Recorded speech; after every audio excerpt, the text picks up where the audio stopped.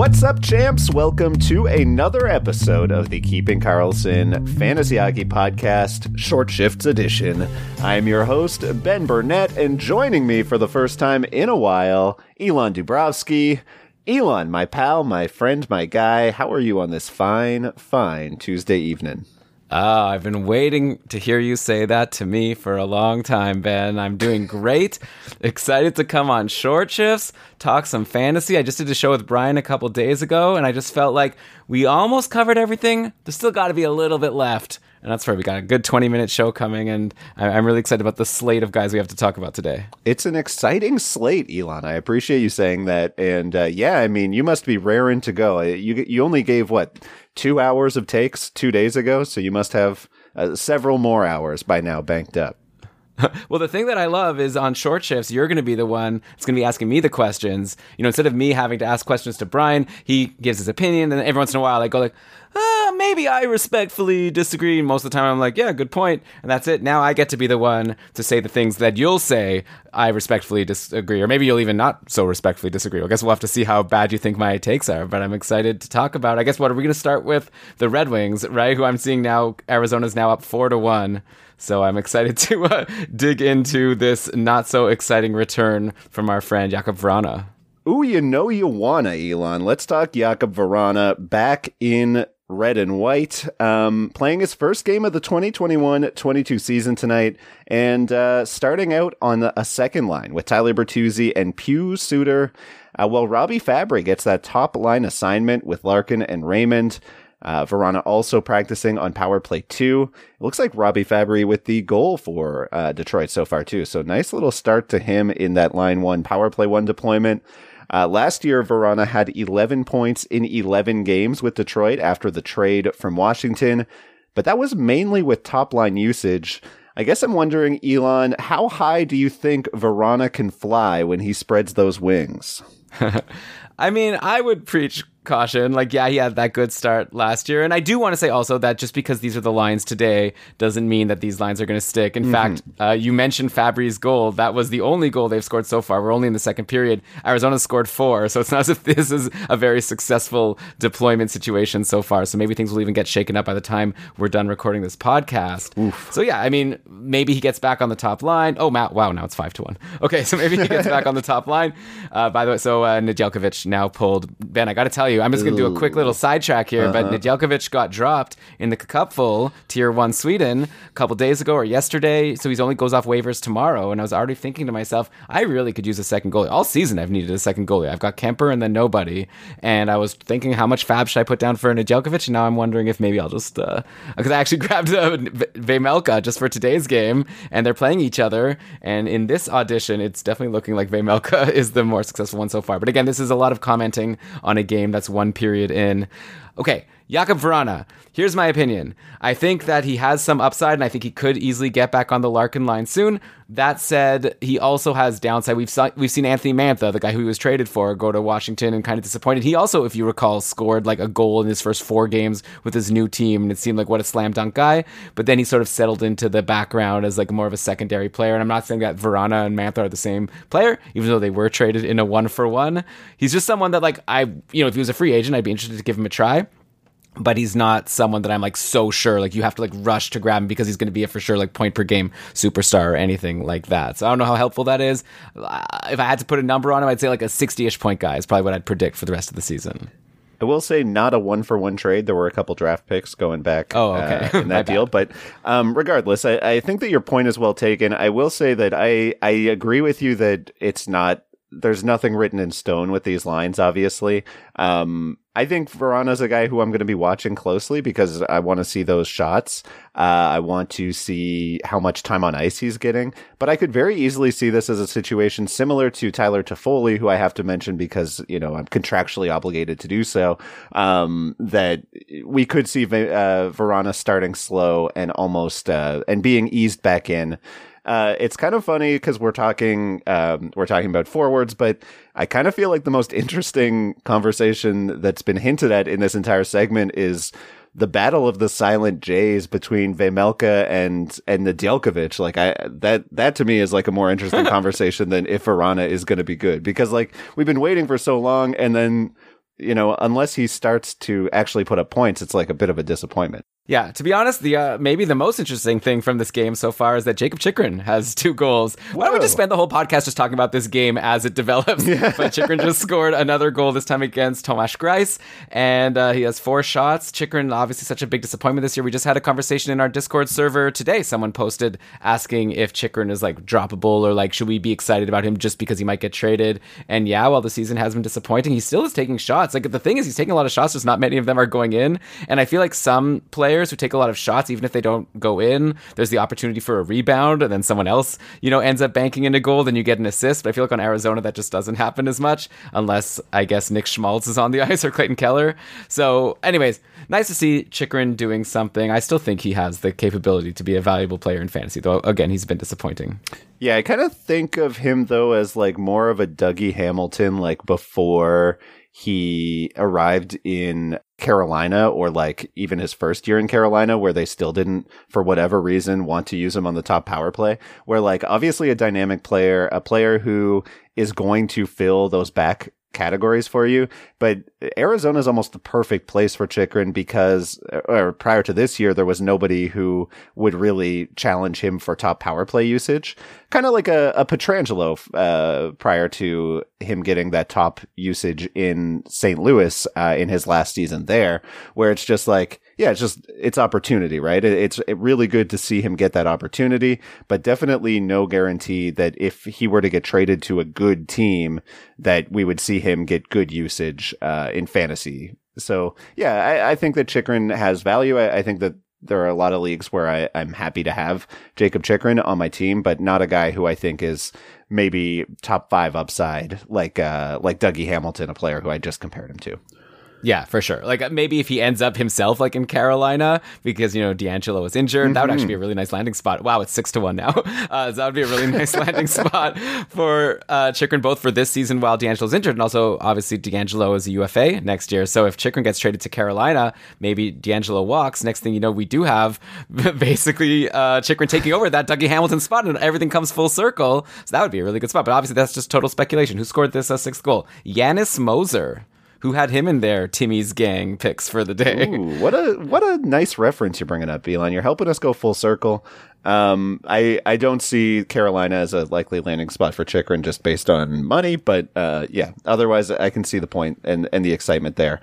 Let's jump over to Florida, though, Elon, and talk about a couple of, I guess, like top 9 changes. It's kind of hard to say with Florida because they kind of like the Maple Leafs, where it's like there are some anchor spots on that top 6, and then there are a few players who seem to be in and out of the wing spots. A guy who you guys were talking about on Sunday, you and Brian on the Mega Show, talking about Mason Marchment on another heater here with 3 assists in his last game. He's got 6 points in his last 2. But pushed off that top line tonight after Anton Lundell was injured and the Panthers brought in Maxime Mamin. Marchment down to line 3, Mamin in on line 1. I guess I don't know that there's much to say. I guess like where you guys last were with Marchment was he was interesting on line 3. Of course, he's interesting on line 1. Now we're just back to saying, yeah, he's still interesting on line 3, I guess. Yeah, I mean, Marchment is the type of player, I think exactly, you nailed it. Like on the show, like he has clearly high upside. We've seen that he could go on these nice runs, but he doesn't have the guaranteed deployment. So at the same time, yeah, I wouldn't drop him necessarily just because Maxime Mamin came back. Because also maybe by the next game, Lundell will come back and they'll go back to the lines that they were rolling before. It's not as if Mamin, let's see here. So he doesn't even have a point. So how good can he be? And his ice time is also. Definitely don't go out and rush to grab Maxime Mamin. But is that how I also was Mammon, but I guess Mamin. I've been when he doesn't put up points, I actually call him Minamanum. Very good. Okay. By the way, we talked on the show about how Carter Verhaeghe had sort of slowed down. So of course he was listening, scored a goal yesterday, has an assist today. So anyone who held on to Carter Verhaeghe, like Brian recommended, you're getting something for it. So that's nice. When you're playing with Barkov, you're probably going to not stay cold for too long. Barkov, of course, 2 assists today. All right, Elon, I want to hop on over to LA next, and I want to talk about an injury on the second line of LA, which if you had told me a year ago, I'd be saying we got to talk about the second liner in LA who got injured. I bet you wouldn't believe that were to happen. But yeah, Victor Arvidsson doubtful this week, likely to miss a handful of games as a result. And Arvidsson, of course, has found a very productive line, playing with Phil Danault and Trevor Moore. Trevor Moore in particular has been fantastic, posting 8 points in the last 9. His average time on ice is trending up over his career and season average, and he's been averaging over 3 shots per game over that stretch. Do we worry about Danault and Moore continuing their, I guess, fantasy relevant play, at least, with Arvidsson out of the lineup, or are we still riding the Moore wave? It's an interesting question. Like, because don't forget, Arvidsson is not like, on the IR or anything. Like, he's day to day. So maybe he doesn't miss more than a couple of games. At the same time, we're talking about Phil Danault and Trevor Moore, who have been like great streamers throughout the year and maybe even have been holds for some people for stretches. But like, they're both guys that I've had on my fantasy teams throughout the year that I've enjoyed. And then when the schedule didn't work out for me, then I was like quick to drop. And like, I didn't have any huge regrets. Even like, Trevor Moore especially had a couple really good stretches. But even still, like, it's not as if I saw him in free agency right now, I'd like be like, I have to grab him. Like, it's like maybe if he has a good schedule. This week, LA plays, I'm just bringing it up here. 3 more times, pretty good, I believe. Yeah, 3 more times. So Thursday, Saturday, Sunday. So if people are worried that like Arvidsson being hurt affects these guys, I think potentially if you get 3 games in 4 days, maybe it can still be good. They're playing with now Andreas Athanasiou, who is not as good as Victor Arvidsson, but he does have a bit of an offensive upside to him. I think that defensively is where sometimes they run into problems. So I don't know. They're like not like super exciting. Maybe they lose a little bit of excitement, but not enough to take away from the fact that if they play 3 games in 4 days and you could fit them in your lineup, which is probably the big questionable thing. Because like Thursday especially, 26 teams are playing. So it's very unlikely that you're going to even, like if they're in free agency, you're not going to have room for them. And if you have Moore or Danault, I doubt you're going to be able to fit them in your lineup unless your team is like pretty weak. Hopefully you have better options to put in. So in that case, maybe you are dropping them not necessarily because of the Arvidsson injury, but just because maybe you can grab a Wednesday guy or a Friday guy and get some more games depending how important your matchup is. But long term, don't worry about it because after this week, probably Arvidsson will be back. Hopefully. But we'll have to wait and see. Yeah, I think that I think that Trevor Moore is a little interesting to me while he's at least like playing. He's on this heater, but somebody who I think is not a must hold. Especially, I will say, Elon, as we get closer to the fantasy playoffs, I'm much less concerned about like making the wrong add or drop. Mainly because like if Trevor Moore winds up having like a really solid rest of the season, it's kind of like inconsequential, right? Like it's like, over 8 games I missed out on whatever 9 points by Trevor Moore. That's much worse than like if you drop a guy in October who winds up having like a 70-point season when you drafted him expecting 55. You know what I mean? Like the margin is less consequential, I feel like, at this point.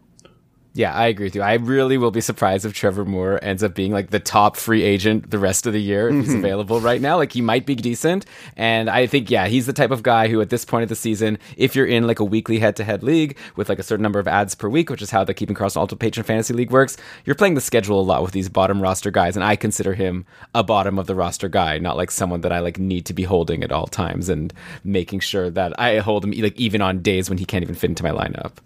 Coming up, Elon, we're going to talk about a couple of goalies who may be available to add to your roster heading into the playoff season, and a defenseman that I was able to find on the Tier 1 Cupful waiver wire who has been hot lately. You're listening to Short Shifts. Welcome back to Short Shifts.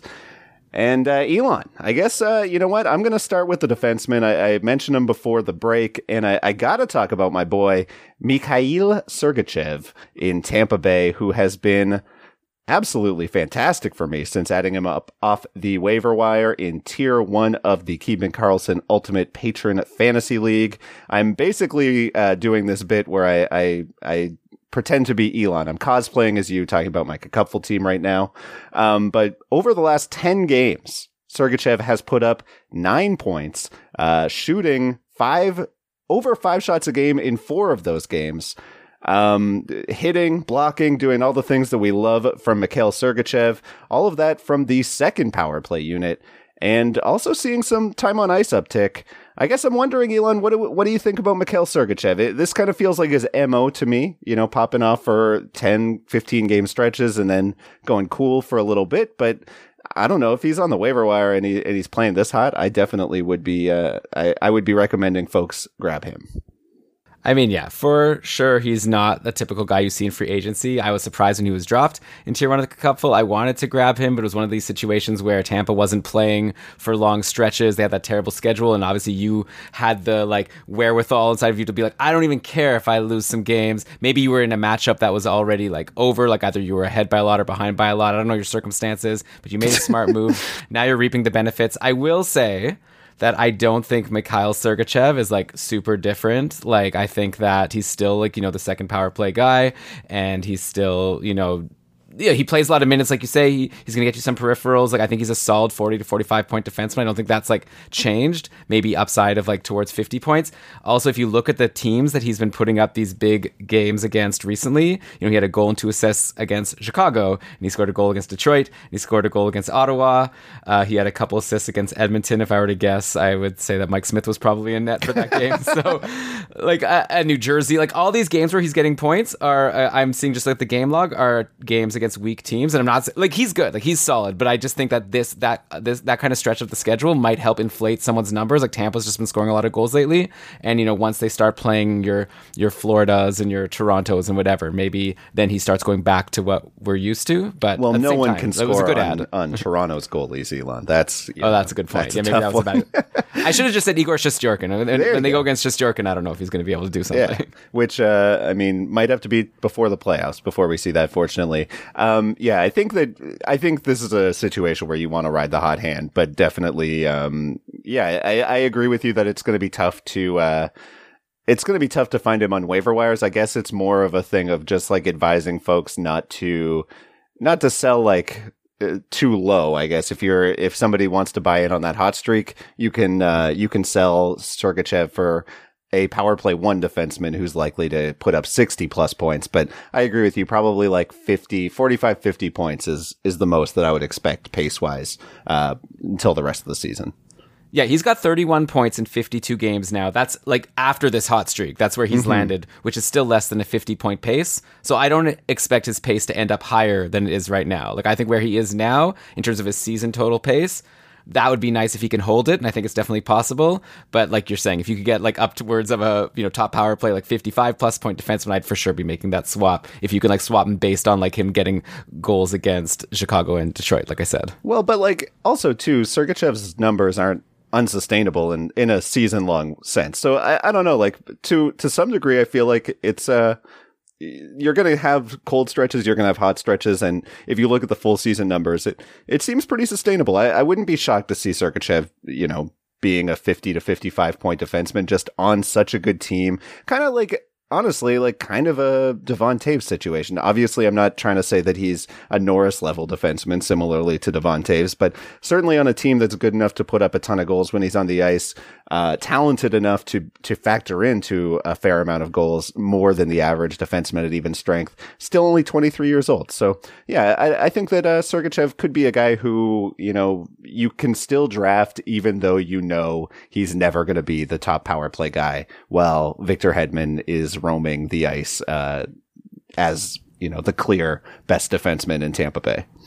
Yeah, I mean, I will just respectfully disagree, I guess, sure, and say that I think that where he is now at his 49-point pace, I think that's the ceiling as far as I don't think of him as a 55-point defenseman. I look at his shots. I know you pointed out a couple big shot games. Again, I will point out that those were against Chicago, Detroit, and most of those other games, aside from those couple, where you're seeing 0s and 1s also. So overall in the season, he's less than 2 shots per game. Anyways, what he's doing now, I don't disagree that what he's doing so far on the season overall is sustainable. I agree with that, but I don't see further upside beyond that. That's all I'm saying. Yeah, I guess when I say that, what I mean is that every player has a range of outcomes based on their likely percentages, and what it seems to me based on looking at his underlyings is that this 49 point pace is actually fairly solid. And so if he were to go on an unsustainable run for a longer period of time, we're agreeing that he's not a point per game guy, but if he were to be able to put up, 8 points over his next 12, like that wouldn't be the most shocking thing in the world. Anyway, I don't think that we have a lot to add. That's beyond this. I think that we're probably mainly like 99% on the same page about Mikhail Sergachev. Yeah, I think we definitely are, and it's just fun to chat and debate things. Always. Well, let's talk about a couple of goalies, and I want to start in New Jersey, actually, Elon. A team that you have... New Jersey, home of the best, most underrated player and amazing player in the NHL, Jesper Bratt, according to your recent retweet. Yes, thank you for mentioning the accidental retweet that I did while we were recording the show. Yes, Jesper Bratt, a player who as far as I know, you have no connection to prior to this conversation. Yeah, it was from my burner account, the tweet at you. But actually, I was really worried because, well, not worried, but like disappointed because Ben and I were just chatting. Then Ben was like, all of a sudden, like sort of like lost focus. You know, when you're talking to someone, then you realize like halfway through the conversation that they just like aren't listening to you. And then he was like telling me after, sorry, man, I missed what you just said because I accidentally retweeted a tweet because someone tweeted us apropos of nothing, being like, Jesper Bratt's amazing. And then when he said that, and I have Bratt on my cupful team, and so when I saw that New Jersey had scored a couple goals, and I was like, ooh, did Bratt just get a couple goals? That would be nice. And then I logged in and I saw like he didn't even get in on them. But actually now there's been a scoring change, and he has 2 assists now in the 3 New Jersey Devils goals so far. So Jesper Bratt clearly is the greatest, most underrated player, and I still can't believe I got him out of free agency, Ben. You were bragging about getting Sergachev out of free agency, so I got to brag about getting Bratt out of free agency, right? Well, yeah, I think that it's only fair since you've never mentioned it before on a podcast, so I appreciate you bringing it up. So wait, you wanted to talk about the Devils? I do want to talk about Nico Daws, a player who you folks mentioned on Sunday, getting his 6th start in 7 games in New Jersey. He is facing a little bit of a barrage from the Avalanche. I guess he's getting avalanched over in Colorado.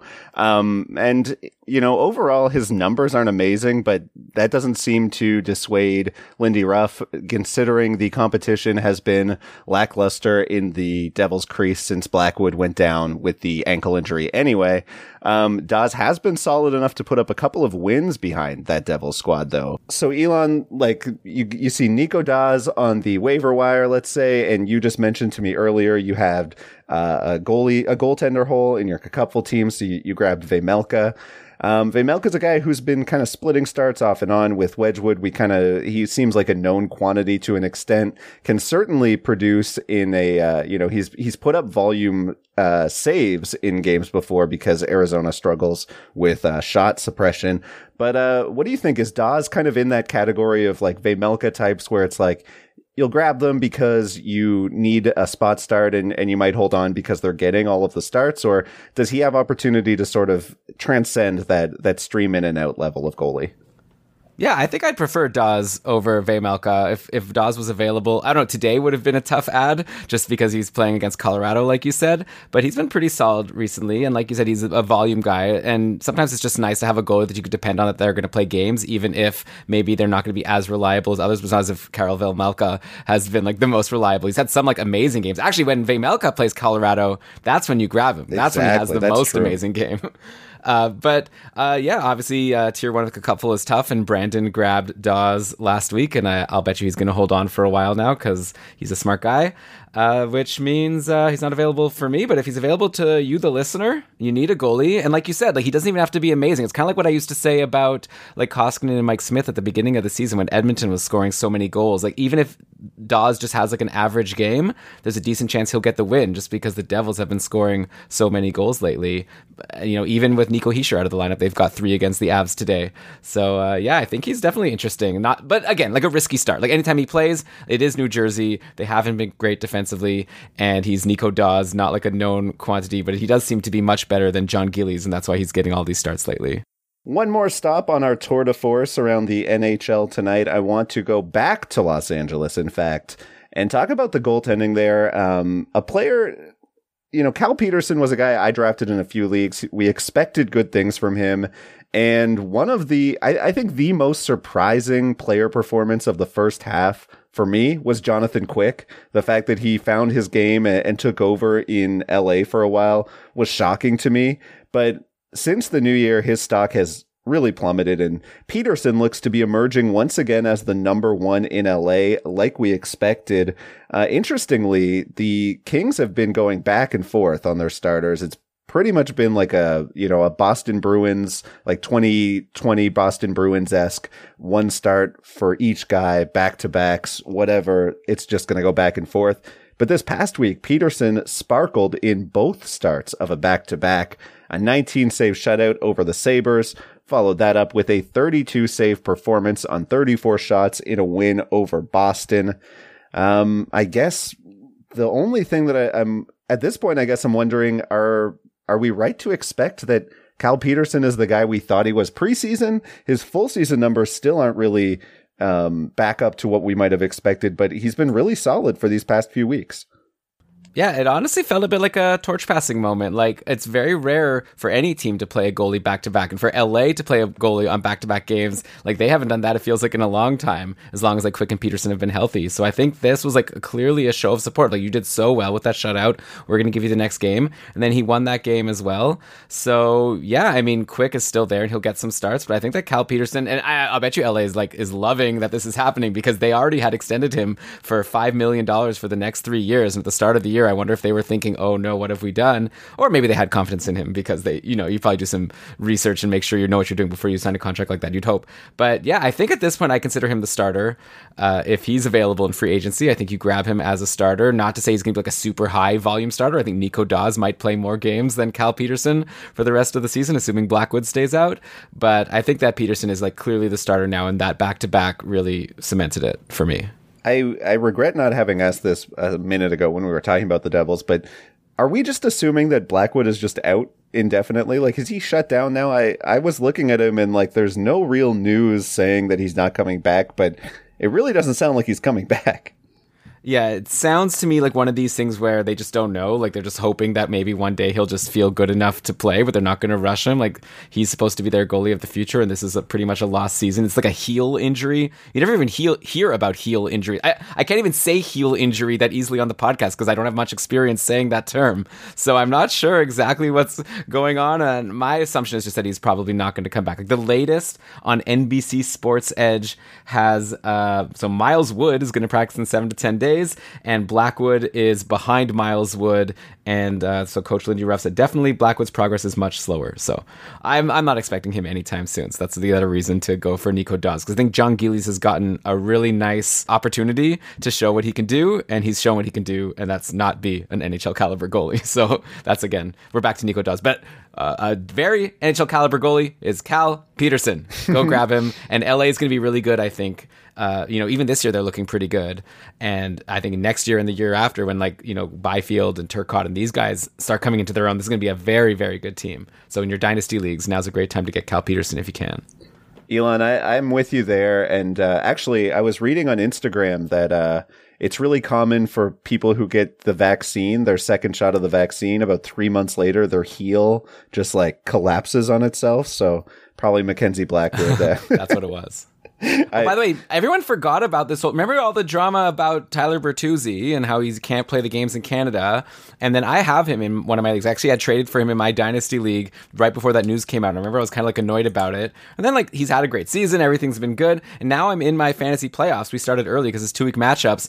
Just for me to be reminded, hey, remember that thing about Tyler Bertuzzi? He doesn't play in Canada, and the Red Wings play in Canada like in 6 of their next 13 games or something like that. So it's really going to come get me right when I forgot and got comfortable. So it's like, come on, Bertuzzi. Wow. I guess, to be fair, the Wings don't need to win these games. They're not a playoff team. I kind of wish if the Red Wings were doing a little better, then maybe he would have gotten the vaccine because these would have been important games. Or maybe not. I don't know how staunchly he feels about this position. Elon, oh my goodness, thank you so much for joining us for another marathon episode of Short Shifts. It's always a Iron Man event when you come to join us. And I guess I'm just warming up. I haven't even broken a sweat yet. I don't know what you're talking about. If you call this a marathon, then clearly I'm in better shape than you. Yeah. Well, I mean, there's no question there, but I mean, this is a long shift for us. We typically, me and Lewis, we're winded after by the first commercial break, and then we're ready to go by minute 18. It's whew. But no, thank you so much for joining us, and I look forward to hearing you and Brian go again this Sunday. And I don't know. Anything to plug otherwise? Well, I'm just going to plug a show that I'm really looking forward to, which is your next show with Lewis, coming on Thursday on this very podcast network, feed. So make sure you're subscribed to Keeping Karlsson, and we'll be back at you with another episode soon. And until then, play smart, keep your shifts short. You stole my thing. This is unbelievable. Ben, wait, stop the music. Breaking news. Jakub Vrana just scored a goal. So, did we say that he would? I think we said that he'd be good. So I think what we agreed on was that he'll definitely score at least one goal tonight, and otherwise no promises. All right. See you, everybody. Bye.